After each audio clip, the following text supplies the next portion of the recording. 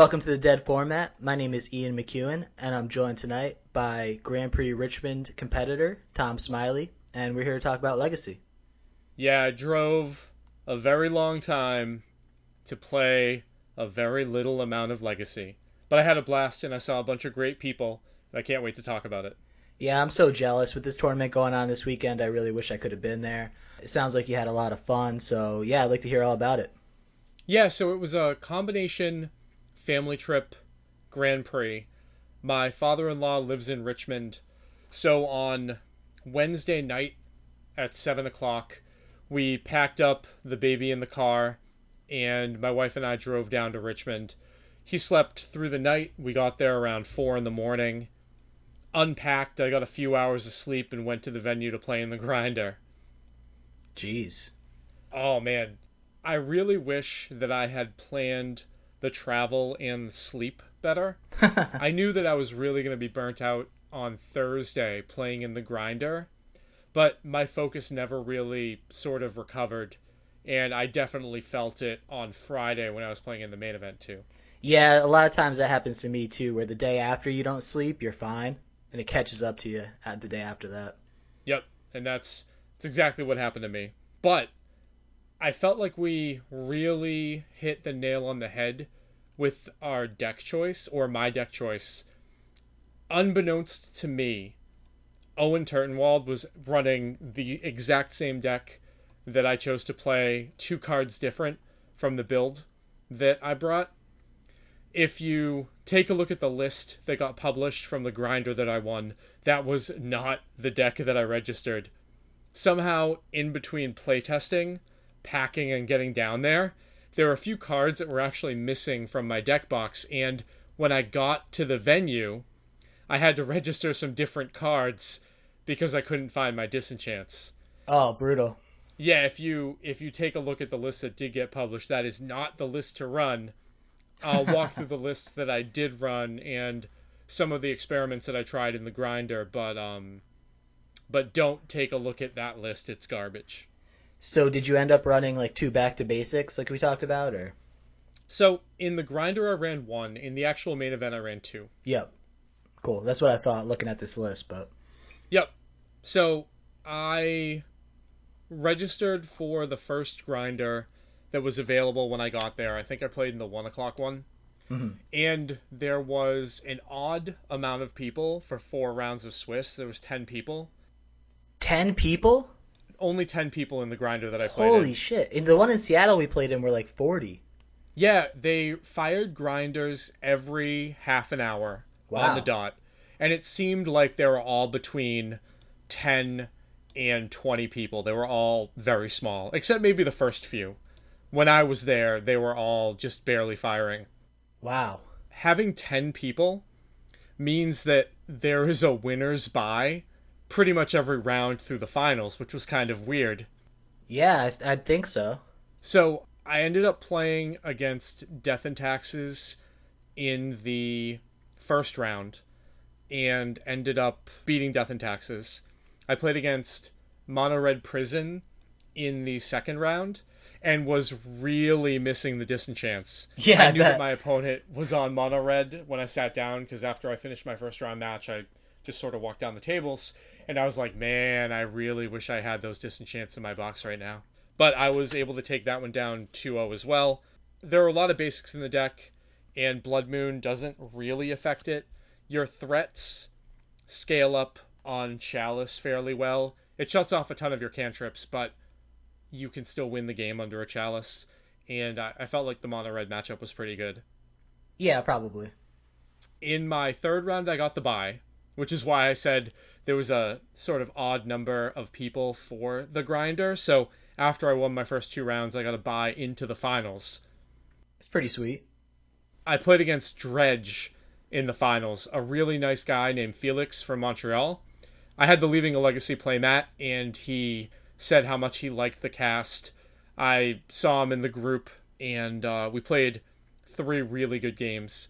The first one, he crushed me because it's Dredge. Yep. And I didn't have any sideboard hate, and I ended up finding my cage in games 2 and 3 and was able to protect it. So went 4-0 asterisk with the buy and got my buys for the next day. Well, that was efficient. Just one grinder. One grinder, two buys. The deck felt good. I had some backup plans going down because I wasn't 100% sure about the deck, and the trial killed my fears. I was actually going to play Eldrazi as my backup plan. Oh, man. Because I knew that my sleep and focus situation wasn't really where it needed to be. And I felt like if in the grinder I really wasn't able to put everything together, I was just going to play Eldrazi. Okay, that makes sense, because I actually saw you on, I don't know what day that was. You stopped by here. It was like maybe Monday or Tuesday. And you had told me you were going to bring Infect with you, too. Did you end up doing that? I brought Death and Taxes, Infect, Eldrazi, Miracles, and Blue-White Stoneblade. Nice. Or at least the cards to be able to build them. And that... I just wanted to not get stuck while I was down there. Yeah. Like if for some reason I really wasn't feeling the blue-white deck, I wanted to be able to have options to switch into. Yeah, for sure. All right. So, got my buys, get home, go to sleep, try to make sure that I'm focused for the next day, but my son is with me. He's 15 months old, trying to sleep in a new place, and he didn't really go down that well, and he was up super early. So I woke up probably around 5:45 with my son, got him up, got him ready, took a shower, and got ready to go to the event. I think I took a little nap before I actually went over there, but my wife came, brought the baby, and we went to the Grand Prix that morning. So what time? You had two buys, so it's probably like 11 or something. Yeah, I think we got there around 10:30. I always like to make sure that I get to the Grand Prix significantly earlier than I need to be. I think they were still in round 2. But yeah, there was a little bit of time that I had a little bit of rest before we're getting there. Sweet. Yes, so starting the Grand Prix in round 3. And I played against a Grixis control deck and just got crushed. One of the things that I knew was going to be a problem was Baleful Strix, Kolaghan's Command decks. Really, you don't have a high enough land count to really be able to play that Bounce Batterskull long game against Grixis control. Yep. And Delver's getting removed and you having to rely on your equipment isn't really a reliable game plan against that deck. Your best bet is to stick an early True Name Nemesis, and that didn't happen in either of the two games.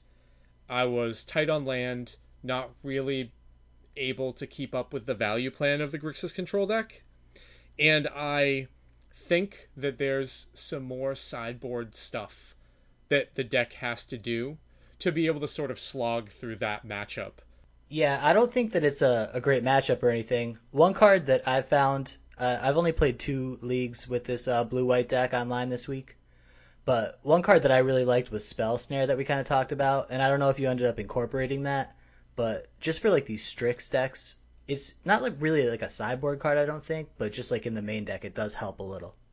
Yeah, in the trial, I used a Mana Leak. Okay. In that sort of flex spot. In the main event, I decided to just have that Mana Leak be a 4th Spell Pierce. Oh, you went with 4 Pierces. Yeah, I played 4 Pierces. I could definitely see running a 3 Pierce 1 Snare split, but that's not what I did for the Grand Prix. Okay. I really wanted something else out of the sideboard. Really, I wanted a white Planeswalker. And in the trial, I had a Gideon, and I did not run that in the main event.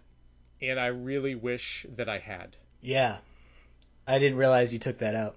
All right. So, disappointing that I lost the first round that I actually played. But it's a long day, and I'm 2-1, still in a really good spot to move on. In my round 4 match, I get the pairing from Top Decked. And I recognize the name, but I couldn't really remember where from. I couldn't remember if this was like a very high level pro or just somebody from the Leaving a Legacy group. And I quickly Googled the person's name, and I was playing against Louis Del Tore, and he's one of those higher level pros. I don't know what country he's from, but he's not American, and he's on the Haruya team. When I sat down, he was kind of tilting already. I guess he had his buys and was coming to the event and got stuck in traffic and took his round 3 loss because he wasn't at the event center. Oh, yeah. So this is somebody who I'm not sure needed pro points to move up a level, but was very disappointed that that happened. And we started to play our games, and he was on Black Blue Shadow. Swords to Plowshares and Snapcaster Mage are pretty amazing against Death Shadow. In one of the games, I was able to take out a Delver and a Death Shadow. In the second game, I took out 2 Death Shadow with a single Swords to Plowshares. So one of the reasons why I picked the blue-white deck to play was because of its Shadow matchup, and I thought that I would see it a little bit more. Yep. It definitely showed up at the tourney, but Legacy is such a wide format that even if a deck shows up, your expected number of the expected number of times you are going to play it is still very small. And I ended up only playing against Black Blue Shadow once. Which is in line with its representation, I think, right? Yes. Cool. Just about a little bit less than 10%. So I was feeling really excited. This person was really good. The deck that I was playing felt like it had a very strong matchup, and I was 3-1. So round 5, I play against Sean, and Sean is one of the main guys. He's friends with Adam Wallace and Topher. I really wasn't sure what was going on in game 1.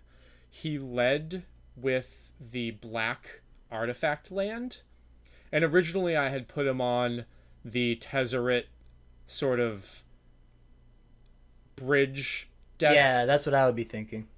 But he was playing Bomberman, the Caleb Durward Mentor Ariarch Salvagers deck. Yep. I just kept him off of the combo in game 1.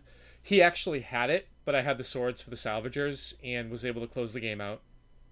In game 2, he locked me out with multiple chalices and was able to combo through my removal because I wasn't able to take care of his chalices in time. He actually had a turn 1 chalice on 1, which stopped my Spell Pierce for the second chalice that he put on 2 on the next turn. Yep. And then really after that, I was just all done.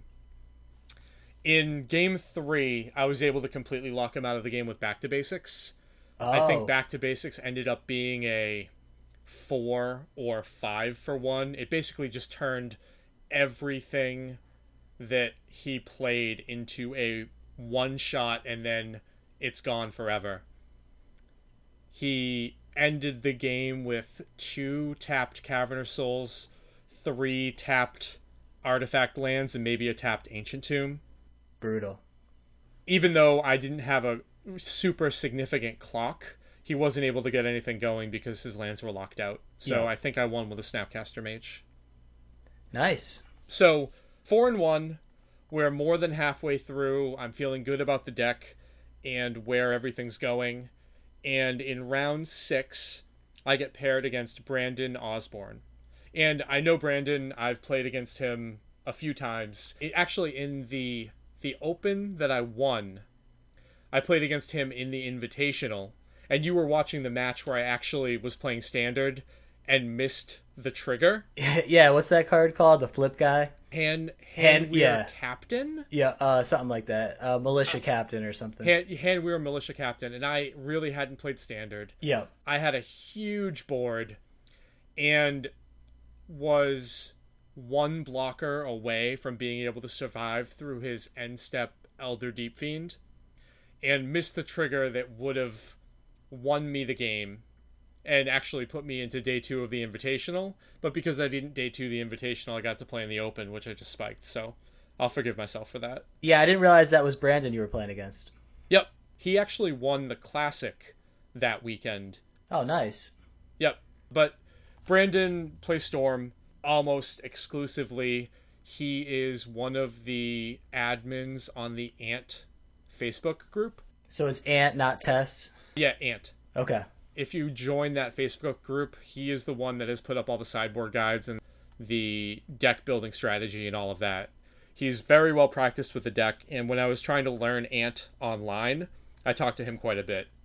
I was really missing the fact that the list that I decided to run only had one Flusterstorm. So the sideboard games against Ant I felt a little lacking. And that's definitely something that I would change going back. We'll talk about that once I get done saying how everything went. Game 1 was kind of lethargic.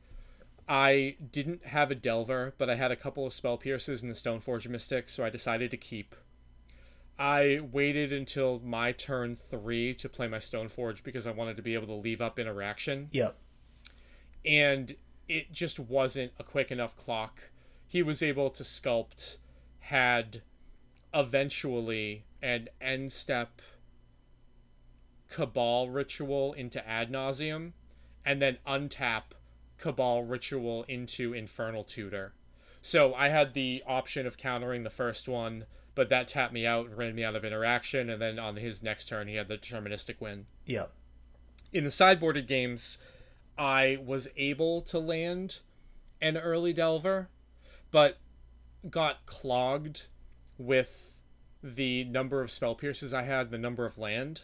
So I believe that I was only able to make my second land drop, and then things dried up. He continued to cantrip into his land drops until eventually I just didn't have the mana to interact with him winning. So I took my second loss to Ant. It wasn't something that I really expected to play against, even though I should have. Ant ended up being a very good choice for the weekend if you were well practiced with it. I think that that's my next focus, is to put that in my range. I've played the deck before, but I've never felt super comfortable bringing it to a tournament, and I think that's going to be the next deck that I choose to just straight up learn. And I feel like there are a few strategies that I have played before, but I never felt super confident or comfortable with, mainly the Storm combo decks and Miracles, and I'm going to make the commitment to learn those decks online before the next Legacy Grand Prix. When is the next Legacy Grand Prix, now that you mention it? So, Channel Fireball hasn't put up next year's Grand Prix listing yet. Okay. I think that it's coming up soon, but nobody knows when it will actually be. But so it's next year, though. It's 2019? It will end up being 2019. Okay. That's if there is a North American Legacy Grand Prix. I'm sure that there will be, but the schedule isn't up yet. There's Eternal Weekend, I guess, at the end of October, right? Yeah, I'm not going to be able to make that. So my Magic budget is going to be out for Eternal Weekend unless I can convince my wife to let me go. Yep. So we'll keep hope for that, but I don't think that I'm going to be there. All right, play it by ear. Yep. Okay, so I need to win my last two to day 2. I'm still feeling confident because I hadn't missed a Legacy day 2 in any of the Legacy Grand Prix I played in, but obviously my back was against the wall and I needed to win the next 2. So my round 7, I played against Grixis Delver, and game 1 was kind of a non-game. I was able to land a Stoneforge Mystic, protect it, and Batterskull just won me the game. Game 2, I got Wastelanded out. I don't believe that I had a fetch land in my opener, so I was just relying on the Tundras that I had, which got Wastelanded, and my opponent beat me down. And Game 3 was the exact opposite. He got Wastelanded out, I was able to stick an early threat and ride it to victory. So 2 kind of non-games, the sideboarded games, and it went to the person who had land. Ouch. Yep. One more to win. I played against Grixis Control again. And in game 1, was able to win off of a mulligan. I was able to land an early Stoneforge Mystic, get a Batterskull, protect it, and not see a Strix or a Gurmag Angler, and that just sort of went through. Yep. Game 2, my opponent ended up landing 2 Bitter Blossoms early that I was unable to deal with in time. I think my opponent's curve was Bitter Blossom, Bitter Blossom, Liliana, Jace. And I was able to take care of the Liliana and the Jace with Council's Judgments. And I was trying to take care of the Bitter Blossom tokens with a Batterskull. But eventually he drew a Kolaghan's command that I couldn't interact with. And I got run over by the Bitter Blossom tokens. Yeah, that'll happen. So game 3 was so weird. I thought that I was completely in the driver's seat because of how the beginning of the game went. After turn 3, my opponent's board was an island. My board was Batterskull, Stoneforge Mystic, and Tundra. I had played a Stoneforge Mystic, protected it to get the Batterskull in play, and my land drops were Tundra, Wasteland, Wasteland. And my opponent's land drops were Island, Dual Land, Dual Land. So the end step that I flashed in my Batterskull, I untapped, played my second Wasteland, Wastelanded him down to 1 land, and started to swing with both. So I was somewhere around 30 life, and he was somewhere around 5 when I hadn't hit my second land drop, and he played Strix into Strix into Strix and stalled the game out and won from there. It was heartbreaking to go through the early turns of that game and then just not be able to draw either cantrips or extra lands to be able to interact with what he started to do. The True Name Nemesis that could have closed the game out for me just ended up coming a little bit too late, not because of it not being in my hand, but from me not being able to cast it. Yeah. And I had to end up tapping out to cast it, and this is way later in the game where he ended up recovering from the double Wasteland and he had Snap Pyroblast. It's definitely a game that could have gone either way. True Name is 100% the best way to get there. But after I had double Wastelanded him and my board was what it was, I really thought that I was going to be able to close that game 3 out and make day 2.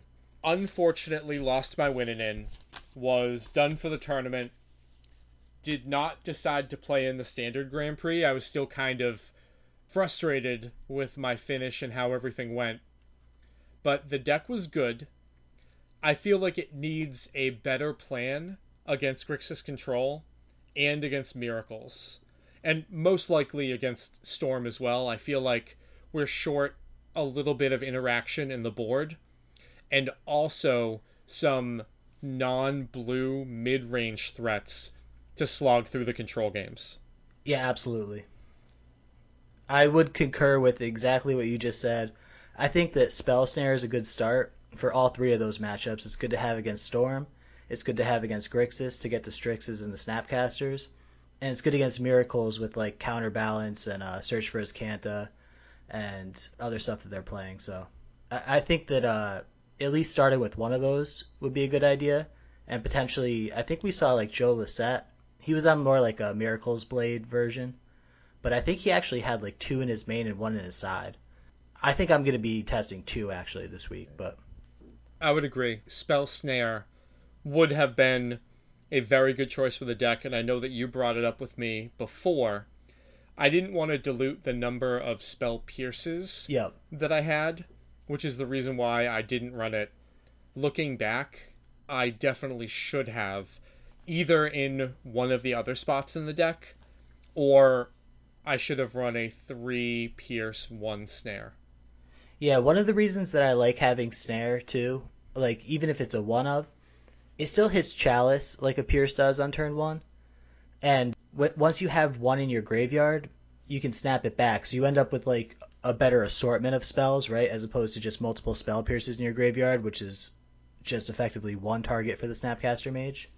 I don't know, how many Snapcasters did you play, though, 2? I only played 2. And three True Names? And 3 True Name, yep. My main deck was exactly the same as Owen's, except I had 3 True Name, 1 Jace, where he had 2 and 2. Oh, really? Yep. and our sideboards for the main event were identical. Wow.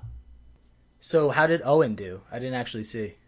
So Owen went undefeated on day one. Nice. I believe he ended day two in 10th place. I think that he lost a win-in to either... I'm not sure who he played against in the last round, but he was live up until the last round and ended up finishing 10th. Damn. Yeah, that's pretty good. So same deck? Yep, same deck. There were a few other people that I know that ran the deck. Josh Sissio, one of the other friends of Leaving a Legacy, ended up finishing the same as me. Losses almost in the exact same round.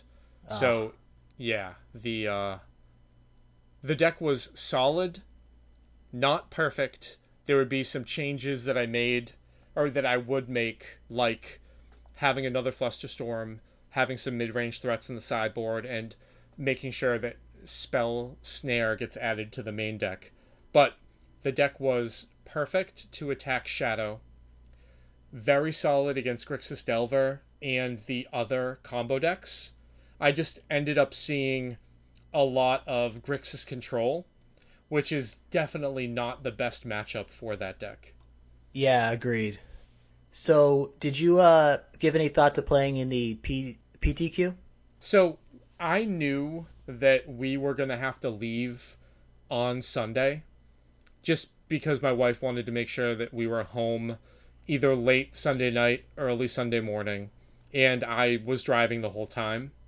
So I made the decision to leave Saturday night, basically skip the standard Grand Prix, slept all day on Saturday to try to catch up with sleep, drove home Saturday night, and then slept all day on Sunday again to catch up for the sleep that I missed on Saturday. One of the things that I definitely need to do a better job of, if I plan on focusing and doing well in events, is not try things like that again. Yeah, man, we're not 25 anymore. That catches up to you. Oh, man. I drove 18 hours through 2 nights to play 10 rounds of Magic. When you put it that way, it seems great. Yeah, I mean, I had a blast. It's Legacy. I love it. I got to see a ton of awesome people, too. I finally met James from the Humans of Magic podcast. James is great. Yep. That was the first time I had met him. I got to meet a few of the people from the Leaving a Legacy group that I hadn't before. My Dredge opponent, Felix, was awesome. I got to hang out with my buddy Warren, who used to play Legacy up in Massachusetts, but now is in the DC area. We got to catch up with him and go out to the bar. And all of the people who I usually travel with were there, and between rounds and dinner on Friday night, got to hang out with as well. So I want to say thank you to Marcus Roth, Mike Rapp, JT DeMeo, and a few of the other people who came over and did a ton of testing that I got to hang out with while I was down there. Yeah, that's awesome, man. So, is there anything else with the tournament you want to talk about, or? No, just it 100% was the most frustrated that I have been in a very long time playing Magic after the tournament was over. But I understood that, 1, I wasn't totally focused. 2, I knew that I wasn't locked in on my sideboard plans and strategies for a few matchups. The 2 that I was really not feeling confident with were Grixis Control and Miracles, which ended up being very popular choices for the tournament. So I can't be mad that I didn't day 2. I just needed to make sure that I was more prepared against those 2 decks. Yeah. It's my own fault for bringing what I brought and not being ready for it. So how did it look to you? Did it look like a small Grand Prix? Because I think in the player count, it was like half the size of Louisville. It was so small. Really? Even after Providence, it felt small? It was the same size as Providence. Jeez. Both the Legacy and Standard Grand Prix in Richmond were around 800 people. I think Legacy was slightly over 800. Standard was slightly smaller. it was pretty much the same size as Grand Prix Providence, which is crazy. Dude, that's crazy. The turnout was just non-existent. And I thought for a summertime Legacy Grand Prix on the East Coast that we would be looking at above 1,500, probably approaching 2,000 people for Legacy. But it just didn't happen. And maybe people are starting to get turned off by $70 Grand Prix entries with no extras and just voting with their pocketbooks and not signing up to play in these tournaments. That's I guess the theory that you hear kicked around the most right now when people are talking about low attendance is that it's like some sort of rejection of this model. I don't know, because personally I don't feel that, whether it's $50 and you get a playmat, which is basically just worth nothing to me, or $70 or whatever. I've never really cared, because you're spending hundreds of dollars in travel and hotels and stuff. It's like insignificant. But I guess maybe that does calculate into like your locals showing up. I'm not sure either how far Richmond is from like major cities. I've never been to Richmond. So like how far is it from Baltimore? How far from DC, from Charlotte? You know, like how those metros do in Legacy in general. But I feel like if you're going to have a Legacy Grand Prix outside of like Boston or Seattle, or maybe like, you know, greater Philadelphia, possibly Ohio, if you're going to have it outside of those regions, I don't know, man. I guess maybe this is what we should expect for attendance, which is kind of scary. This is the thing. When you said the $70 doesn't really matter compared to how much you're spending for travel and your other expenses, you got to realize that we're older. Yep. And there are lots of Magic players that don't do it the way that we do it. They cram 6 people in a car. They get 10 people per Airbnb and they're all sleeping on the floor. And they're broke basically trying to make ends meet getting to these events by sharing the cost with lots of other people. We have jobs that we can afford to make sure that we can do this. And maybe we're just seeing a rejection of paying that amount of money for very little from the typical younger, broke Magic grinder. I have no idea if that's right, but you and I aren't really the majority of the makeup of Grand Prix. So from your sampling, so you've played at Providence a week or two ago, and you played in Richmond. Would you say that that sort of player has been the sort of player that's been missing? Like that, you know, 20-year-old grinder, and you've seen a lot more older people?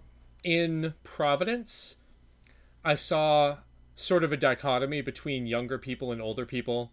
I think I played against a, like, young teens player and a few people that were my age.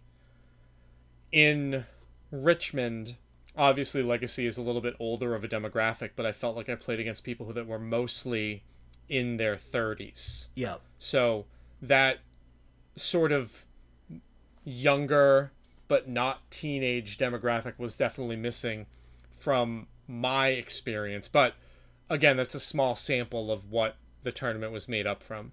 Yeah, it's pretty crazy, man. It's just like, now this is 2 East Coast GPs in a row in terms of standard, I guess, that have been like, you know, 700 players or whatever.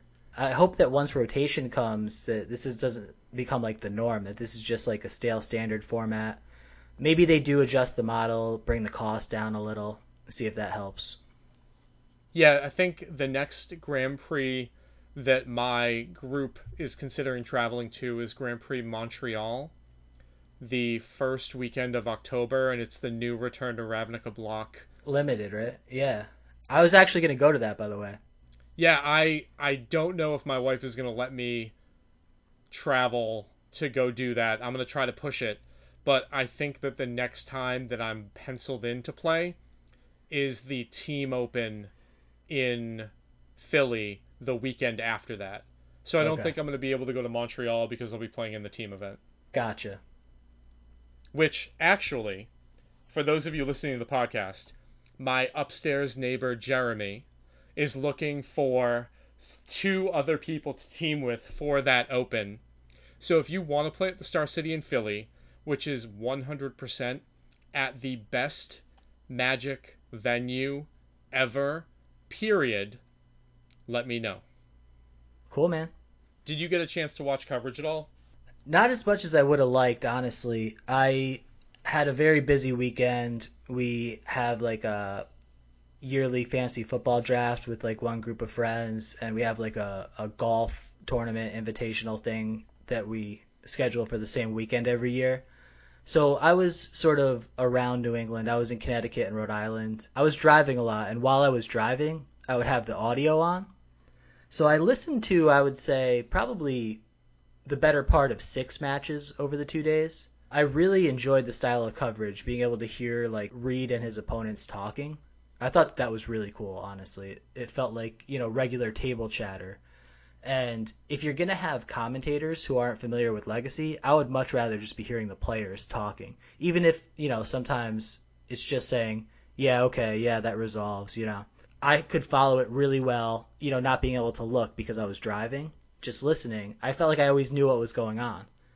And yeah, I really enjoyed it. I did actually watch the last round when Reed was playing against Miracles. It was unfortunately, it just came to a draw. Not anybody's fault or anything. It just, how it worked out, unfortunately.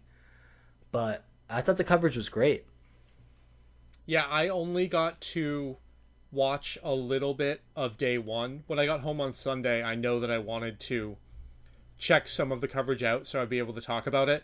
And I thought that the new style of coverage was wonderful. And I hope that they do it again, especially if they can get people as high of a quality as Reed Duke is. Well, that's the challenge, right? I don't know. What players would you say you can do that with? I think that there's probably under 10. Seems reasonable. But them taking a chance and trying to make that happen when people really weren't on board with it when it was announced, I'm glad to see Wizards taking risks and succeeding. Yeah, people just like to bitch about stuff. Like, I didn't see any legitimate critiques I felt coming in. I guess, that you're going to be seeing a lot of one deck is sort of the issue, but like I felt like as long as it was a fair deck, it was going to be okay. Yep, Brainstorm is still the core of the format. There were, 85% of the X and 3 decks or better were Brainstorm decks. There were 2 Eldrazi and 1 lands that were not based around Brainstorm. Oh, I didn't realize they publish all the X and 3s or better? They only published the top 16. Oh, okay. But from coverage earlier, you knew what the other 36-pointer decks were. Yeah. So the X and 3s went down to 20th, and you could figure out exactly what was what. Gotcha. Interesting. Yeah, I didn't know that. The tournament really just sort of showed cycle that Legacy had been going through, from the Pro Tour to the decks that really preyed on the decks from the Pro Tour. The biggest representation of the top performing decks were Grixis Control and Miracles / Blue-White Stoneblade. And those really were set to attack a high percentage of Shadow and Death and Taxes players. And Eldrazi kind of showed up too, right? I mean, there was one in the top 8, and then I think you said there was one at X and 3. Yeah, that was 100% the deck that, if I wasn't super focused, was going to play. And actually, looking back on it, maybe it was just the right call to play. Walking Ballista, being able to clear through Baleful Strixes, makes the Grixis Control matchup not as scary. Yep. And if Miracles is going to be a big player in the metagame moving forward, historically, Eldrazi has been very strong against Miracles. Now, I'm not sure if that is going to continue. Back to Basics obviously does a tremendous job punishing Eldrazi, but maybe that matchup is still good enough, given that you have Chalice and can lock out their cantrips. Yeah, I think it's still probably a pretty good matchup. Not a great matchup, but pretty good. Yeah, if you are able to have a positive Delver, combo, and control matchup, I guess why not play Eldrazi? I'm not really sure what the decks are that just crush Eldrazi. I don't know. I don't know enough about the deck, but I know that it is extremely powerful and worth checking out. I would imagine that, like, I guess out of the most popular decks, this isn't really one of them. I was going to say the mono red deck probably just crushes it. I would say the Grixis control deck has probably a pretty good matchup, but like you said, Walking Ballista helps that out a lot. Yeah, I'm not sure either, and I'm actually not going to be playing it, so you'll have to tell me. I actually decided this weekend too that I'm going to be playing Ant Online in the next couple weeks, independently of you, but just because it seems like it's doing really well right now. And a talk we had last week was about how you'd be comfortable playing the deck online, but not necessarily in paper. And I felt the same way, so I want to get some reps in, because I want to add that to my repertoire as well. Right now, we're really kind of in a lull with the competitive legacy events. Like, there's a team open coming up in a little bit more than a month, and then whatever Grand Prix get announced for next year. Eternal Weekend.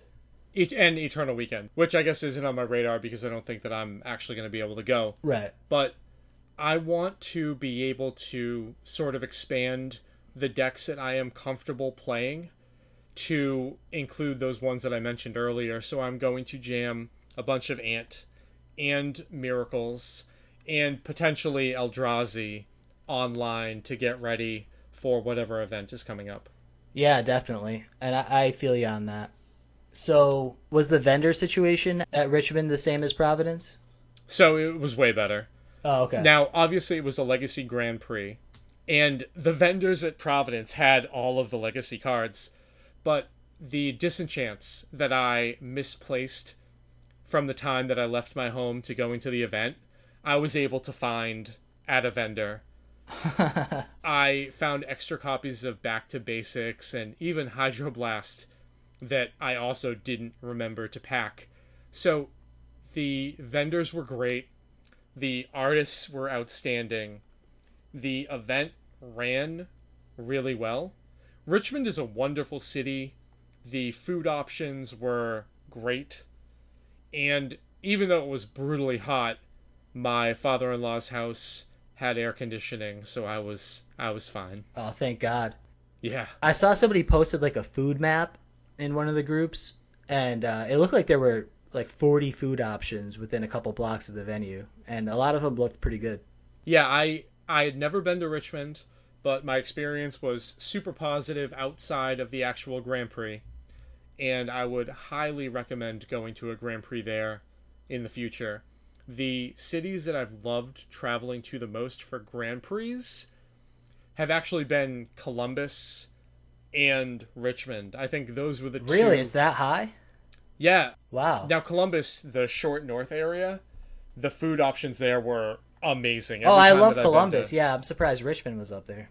Yeah, Richmond was great. I think I would have had a much better time if I had actually made it like a full Magic trip, not a half family, half Magic trip. Dude, you better hope your wife doesn't listen to this podcast. I mean, like I told her this, that it would have been different if I was hanging out with my friends in an Airbnb and being a degenerate Magic player, rather than needing to take care of family stuff and make sure that my son is fine. It's splitting my focus onto the responsibilities of being a dad and playing Magic were definitely challenging. But there were some things that I could have done to minimize the distractions and make sure that I played better that I just didn't do. And that's my fault completely. Yeah, that makes sense. I can see how that could be challenging. I'm still kind of pissed I didn't make day 2. Yeah, that's rough, man. I'm sorry. It it happened to a lot of people, though, for what it's worth. And with like this lower count of players, I feel like that's going to make just competition harder, because I feel like the most enfranchised players are still showing up. and the pros are still showing up. And I feel like what we've lost, this is just from my random sampling of Providence and from sort of looking at the standings from Richmond, I feel like we've lost a lot of the, like, I don't want to say scrubs or something, but like the less invested players, maybe the dipping their toe in legacy players. It seems like we've had a lot of pros per average player at these tournaments. Well, I think I agree with you. I mean, when a Grand Prix used to be $40, you can, as a player who isn't really competitive, that doesn't expect to win prizes, you can write that $40 off and say, I'm going to get to play Magic. This is going to be great. The Grand Prix is coming to my town and I'm going to show up. Exactly. Or I'm going to drive 2 hours and I'm going to play. But as soon as you start to double those costs, it really sort of drives a lot of people out from even wanting to play.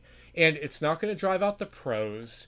It's not going to drive out the grinders. It's not going to drive out the people who are skilled in that format. It's going to drive out sort of the people that are at the bottom. And that definitely makes tournaments harder. But the fact that it was such a small Grand Prix makes making day 2 so much more valuable, that losing that round 8 just stung that much more. Yeah, I believe you. And I feel like you had, I don't want to say more of a winner's metagame deck, because you highlighted the problem you had with the Grixis Control matchup and the Miracles matchup. But, not exactly like an open field deck, more like a meta deck. So I feel like you would have fared reasonably well in day 2, is what I'm trying to say. I would have expected that, but again, my day 1 didn't fare so well, so who would have known what would have happened? But I just would have liked to give myself the shot too. So overall, between day 1 and the grinder that you played, you were 6-3 in matches with the deck, you said? Yeah. So would you recommend it going forward? So I would recommend it given a few things. I would not recommend it if Grixis Control and Miracles are going to be sort of at the top. I feel like if Delver and Combo start to make a resurgence, or if Eldrazi pushes itself higher, I feel like the Dex Eldrazi matchup is amazing. So if people start to attack the control decks with Eldrazi, I feel like this is in a really good spot. But I don't think that there's any silver bullet in Legacy that is going to be the deck that takes out everything else. I feel like we are 100% in a spot that you are going to have some subpar matchups, you are going to have some good matchups, but there's no way of finding a deck that is just favored against the field. Right, yeah, absolutely. The decks that are going to do well are just the ones that show up and get the pairings they need to. And in addition, are the decks that have the better matchups against the majority of the field that shows up. The majority of the field that showed up was Black Blue Shadow, Death and Taxes, right? I think that there wasn't a metagame breakdown that came out for day 1, but as I was walking around, I saw a lot of people playing Death and Taxes. I saw a lot of people playing Black Blue Shadow. And the control decks really are sort of the way to fight that, whether it be the white-blue in any form or Baleful Strix in any form. And that's really what sort of rose to the top. Now, Noah Walker top 8 with Black Blue Shadow, but that's Noah. Yeah. So you can take that data point sort of out of the picture because he's so good. And really what rose up in day 2 were the decks that beat the most popular decks. I think that's just what we're going to see with Legacy going forward. Yeah, I agree. And we were kind of talking about what decks beat Eldrazi before. And we talked about, or we didn't talk about lands, actually. And it seemed to me, I think Reed had 2 matches against lands in a row in day 2, it seemed like the deck was doing reasonably well. I didn't see how many of them were in the top 16, but I believe one of them top 8'd. So I think that lands might be the deck that swoops in to prey on this. What do you think? Well, so here's the thing, right? Lands right now could be the deck that swoops in to do what you're saying. But then combo can swoop back in and of course. be that deck again. So I feel like Legacy is going to be in this sort of holding cycle that we are going to cycle through what decks are being held down and what decks are rising up. So in this tournament, combo was almost non-existent because Black Blue Shadow just sort of pushed it out. And Ant was the one shining beacon for combo when you look at the people who finished well in the tournament. And when I was talking to Brandon, he actually said that he was running about 70% versus Black Blue Shadow online. And he said that since Black Blue Shadow was one, very, very, very aggressively lowering their life total. And 2, while they did have interaction, it was still very similar to just standard Delver decks where your discard is able to take out the key pieces and you can combo through. Yeah. Ant was the one combo deck that wasn't held down by Shadow. We didn't see any Reanimator, we didn't see any Sneak and Show, we didn't see any of the other combo decks because Shadow kept it down, and then other decks kept down Shadow.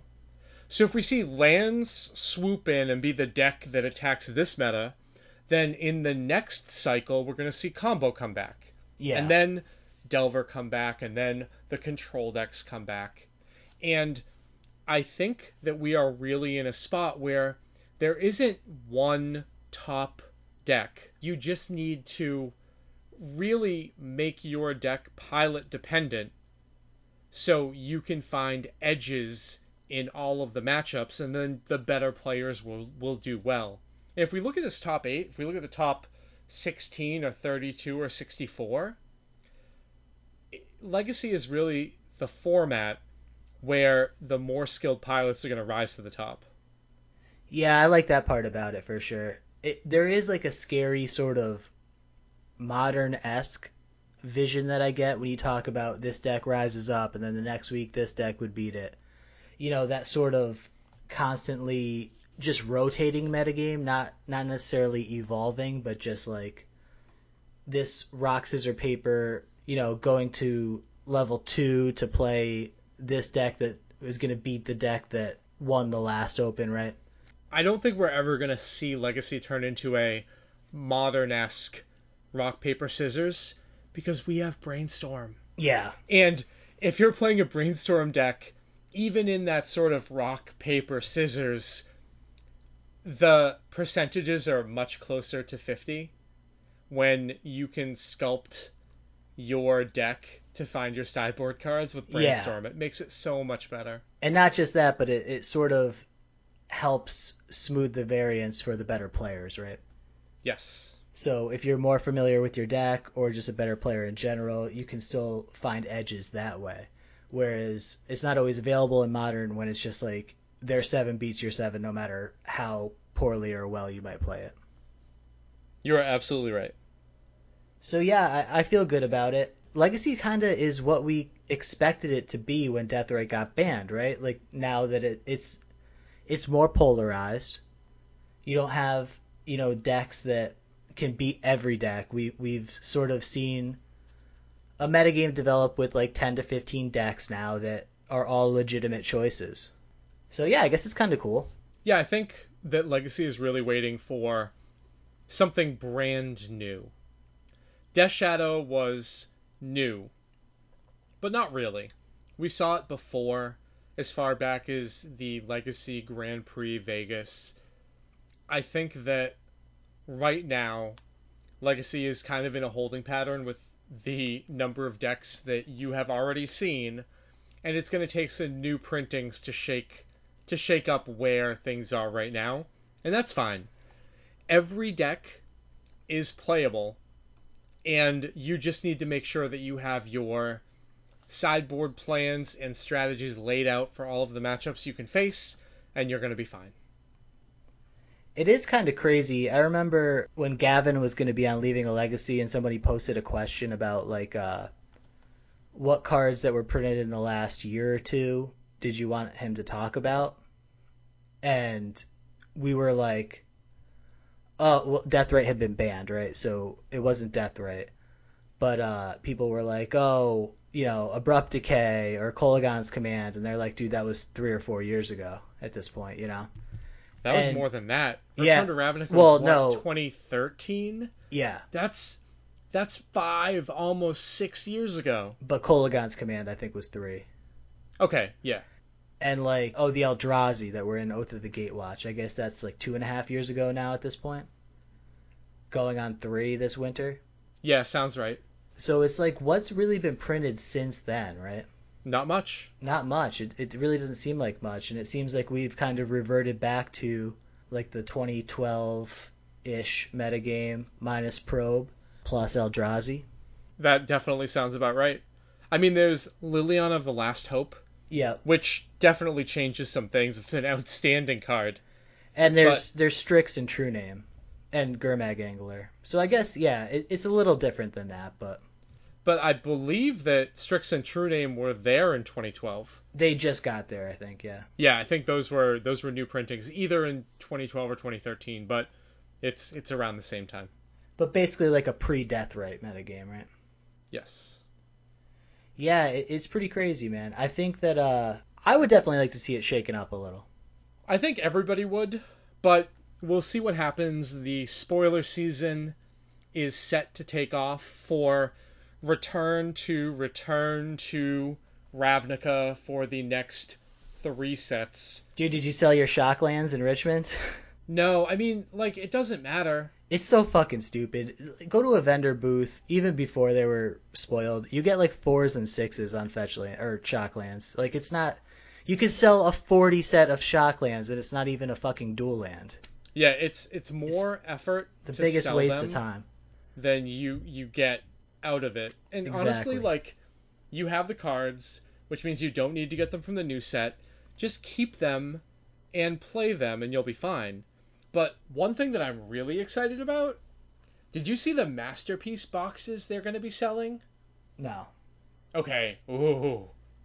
So, Hasbro and Wizards are doing a limited release for a sealed box of cards that has 16 packs and 8 quote-unquote Masterpiece packs, where you are guaranteed to get a playset of the Masterpiece Planeswalkers they announced.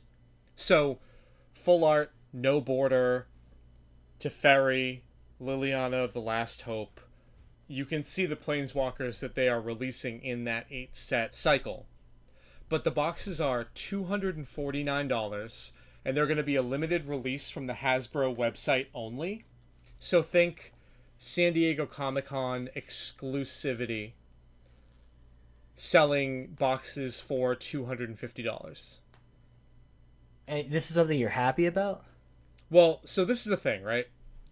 Wizards is figuring out that there are a bunch of people who are huge degenerates that really don't care how much cards cost. And the fact that Wizards is recognizing that these people is a demographic that they can market directly to is great.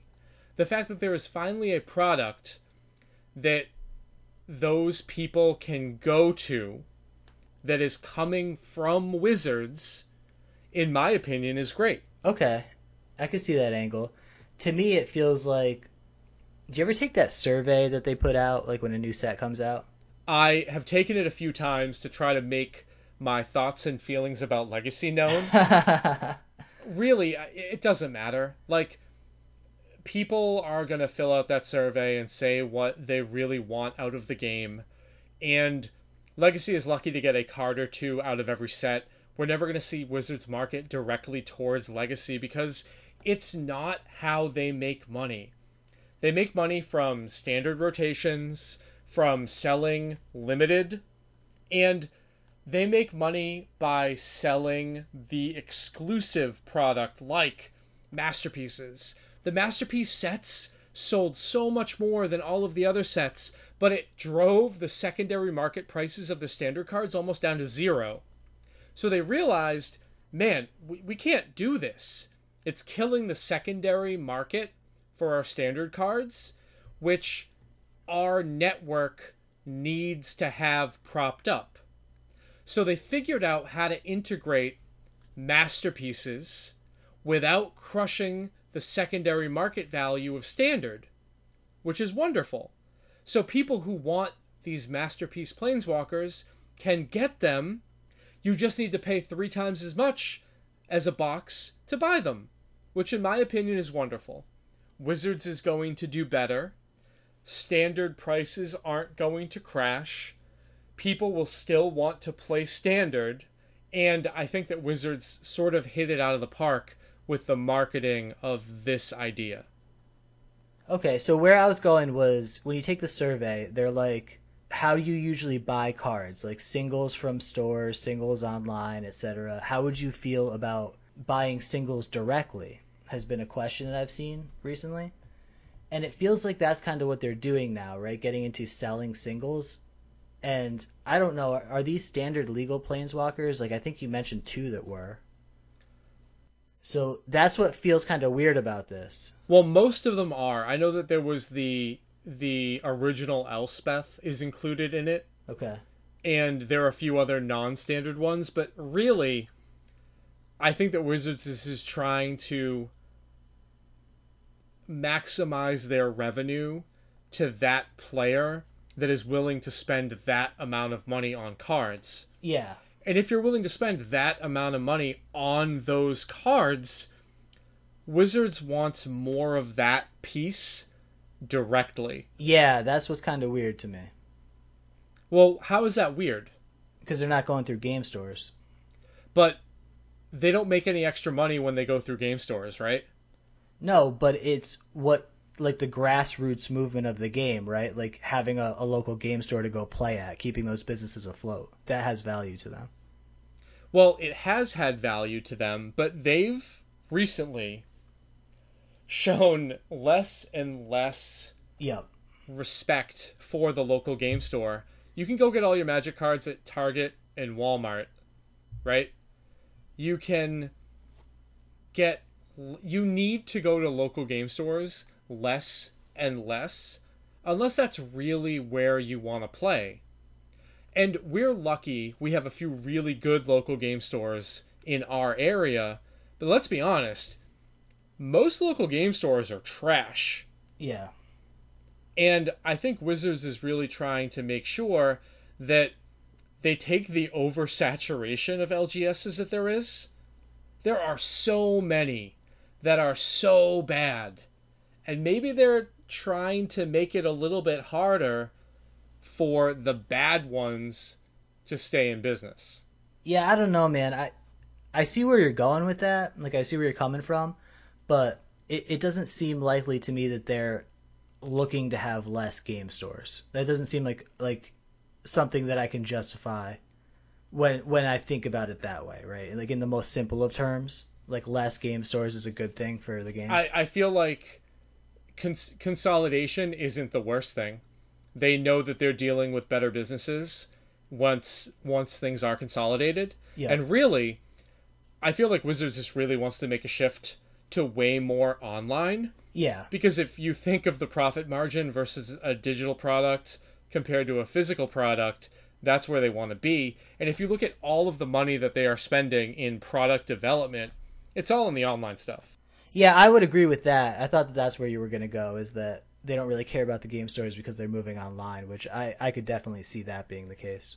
Well, they care less about game stores because their focus is going to be online. But in reality, local game stores have been supported by Wizards of the Coast for a very long time. And a lot of businesses are just propped up by the Wizards product. And now Wizards is starting to see that they can take a larger share of the profits from all of that, and it won't affect their product Yeah, I don't know, man. I mean, we're seeing 700-person Grand Prix, so I'm not sure that it's not affecting the product that much, the changes that they've made recently. But just sort of another point. Are these things foil? I can't tell from this picture.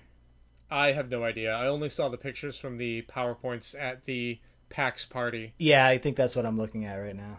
I believe they're foil, but I could be wrong. Do you want these? I do not want the whole thing. I'm not going to spend $250 to buy a box of them. I think that I would be interested in the Liliana of the Last Hopes and the Teferis Okay. as singles, not as the actual product. In all honesty, I'm probably just going to buy the regular versions of those cards if I need them, but it's nice to be able to have those cards in the market. Yeah, I see what you're saying. I never objected to the masterpieces, but I never wanted them either. And I kind of feel the same way about this. Like, the cards look fine to me, but they're not going to be something that I play with or that I ever buy. But I guess, if the only crime is letting suckers keep their money, right? That is something that Wizards of the Coast does a very good job of making sure never happens. Exactly. Coming from somebody that just spent $70 on a Grand Prix. Dude, how long is Channel Fireball's contract? I've heard conflicting information about this. I heard that it was for a year, but I could be wrong. I believe that they also have the contract for this coming year, like it was redone, but I have no idea, honestly.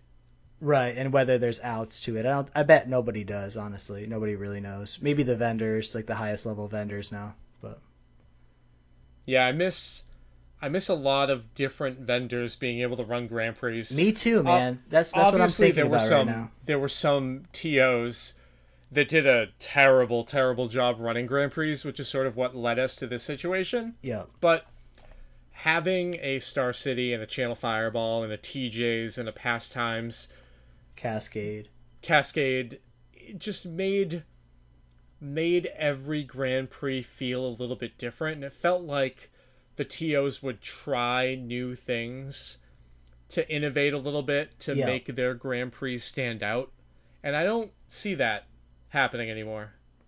Yeah, for sure. It's really just this cookie cutter thing. Did you get to play in any of the format championships while you're down there, by the way? No, I played in the Grinder and Legacy only. I know there are a bunch of Leaving a Legacy people that played in the Brawl Championship. Gavin brought down a ton of decks and lent them out. Really? And a lot of people I know had a great time. Jeez. But, yeah, I didn't get to play in any of the other ones. Dude, we're having old school Brawl on Wednesday night, actually. My commander is Zyra Ariane. That's the Jund insect lady? Yeah, it costs Jund, like red, black, green, and you can pay red, black, green, and tap her to draw a card. So it's like a JM Day Tome that you can just cast on turn 3 all the time. Sounds great. It does seem great, right? It seems like it should be everybody's commander, but I don't know. We'll see how it goes, I guess. I'm actually pretty stoked about it. Well, have fun. Yeah, man. So, is there anything else that you wanted to cover from this tournament?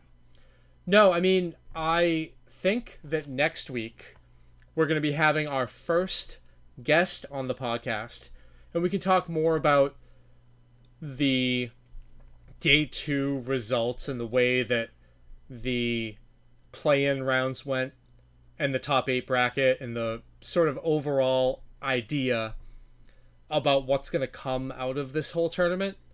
But I really just wanted to talk about how my tournament went and what I thought about the blue-white deck, because there was a little bit more focus put on it when Owen wrote his article. And I was actually reading Reddit, and people said in response to Owen's article that if you want to hear a little bit more about the deck, the Dead Format did a cast about it last week. Oh, and nice. I was like, ooh, that's there pretty we sweet. go. People shouting out our cast on Reddit. Nice. Yeah. Dude, I haven't fucked with Reddit in a long time. I gotta get back on there, maybe. I mean, maybe you don't have to, but I was excited to see our name there. But there's all this shit, like this masterpiece thing. I had no knowledge of this at all. So, maybe Facebook isn't good for everything. I don't know. Baby pictures and keeping in touch with your family. Yeah. Don't join Magic Facebook groups. Are you back out? No, I'm not back out. I'm back in. I hate it. I absolutely hate it. People tag me in things. They come up as notifications. I don't want to read it. Stay away. Have you watched Ozark? I have not. No, not even. Do you have Netflix? I have Netflix, but I have a baby. Yeah. Oh, and school starting, Sesame too. Street and Daniel Tiger's Neighborhood and Wildcrats. Wildcrats is a big favorite in my household. Wildcrats? Wildcrats. It's an animated wildlife cartoon where the two main characters get suits and they can turn into different animals. Listen, I could do a 20-minute spiel on Wildcrats. I'm not going to, but I could. But that's one of my kids' favorite shows. And what'd you say, Mr. Rogers' Neighborhood? Daniel Tiger's Neighborhood. It's the animated version of the tiger from Mr. Rogers. So basically, Mr. Rogers' Neighborhood Generation 2. Gotcha. Yep. And Sesame Street got picked up by HBO, and it's baller. I can't believe I just called Sesame Street baller, but it's baller. It's on HBO now? It is produced by HBO. What the fuck? It is all done by HBO. Oh, I had no idea any of this was happening. Yep. Yes, it is. Jesus. All right, man. So, yeah, maybe you don't have time to watch Ozark. Season 2 just dropped, and it was really good. But that's with Jason Bateman, right? Yeah, he's the director, too, actually. Okay. It's a little convoluted, and you definitely have to pay attention to it. You know, it's not like you can casually watch it. But I would give it pretty strong recommendation. It's not The Wire, but okay, decent. There you go, listeners. Check out Ozark, Daniel Tiger's Neighborhood, and New Sesame Street. All right, man. We good? We're good. I just wanted to thank a few more people that I'm sure that I forgot to say in the beginning. My neighbor, Jeremy Turner. I wanted to thank you. I wanted to thank my friend Bera, and all of the people who I actually got to see at the event. I had a great time hanging out with people and actually hearing a little bit about the cast. I had some people who I'm in some Facebook group chats with. I got to talk to Min and Natchet and a few other people. Really, that's the best part about playing Magic, is going to events and seeing people that you don't get to see all the time and just play some cards. Yeah, for sure. That's great. All right, where can people get in touch with you? You can find me on Twitter at Ian18125. You can find me on Twitter at TSmileyMTG, the cast at DeadFormatCast. And you can email us at deadformatcast@gmail.com. And if you like the cast, please subscribe on iTunes, the Google Play Store, Stitcher, SoundCloud, wherever you get your podcasts. We really appreciate it, and we look forward to improving in the future.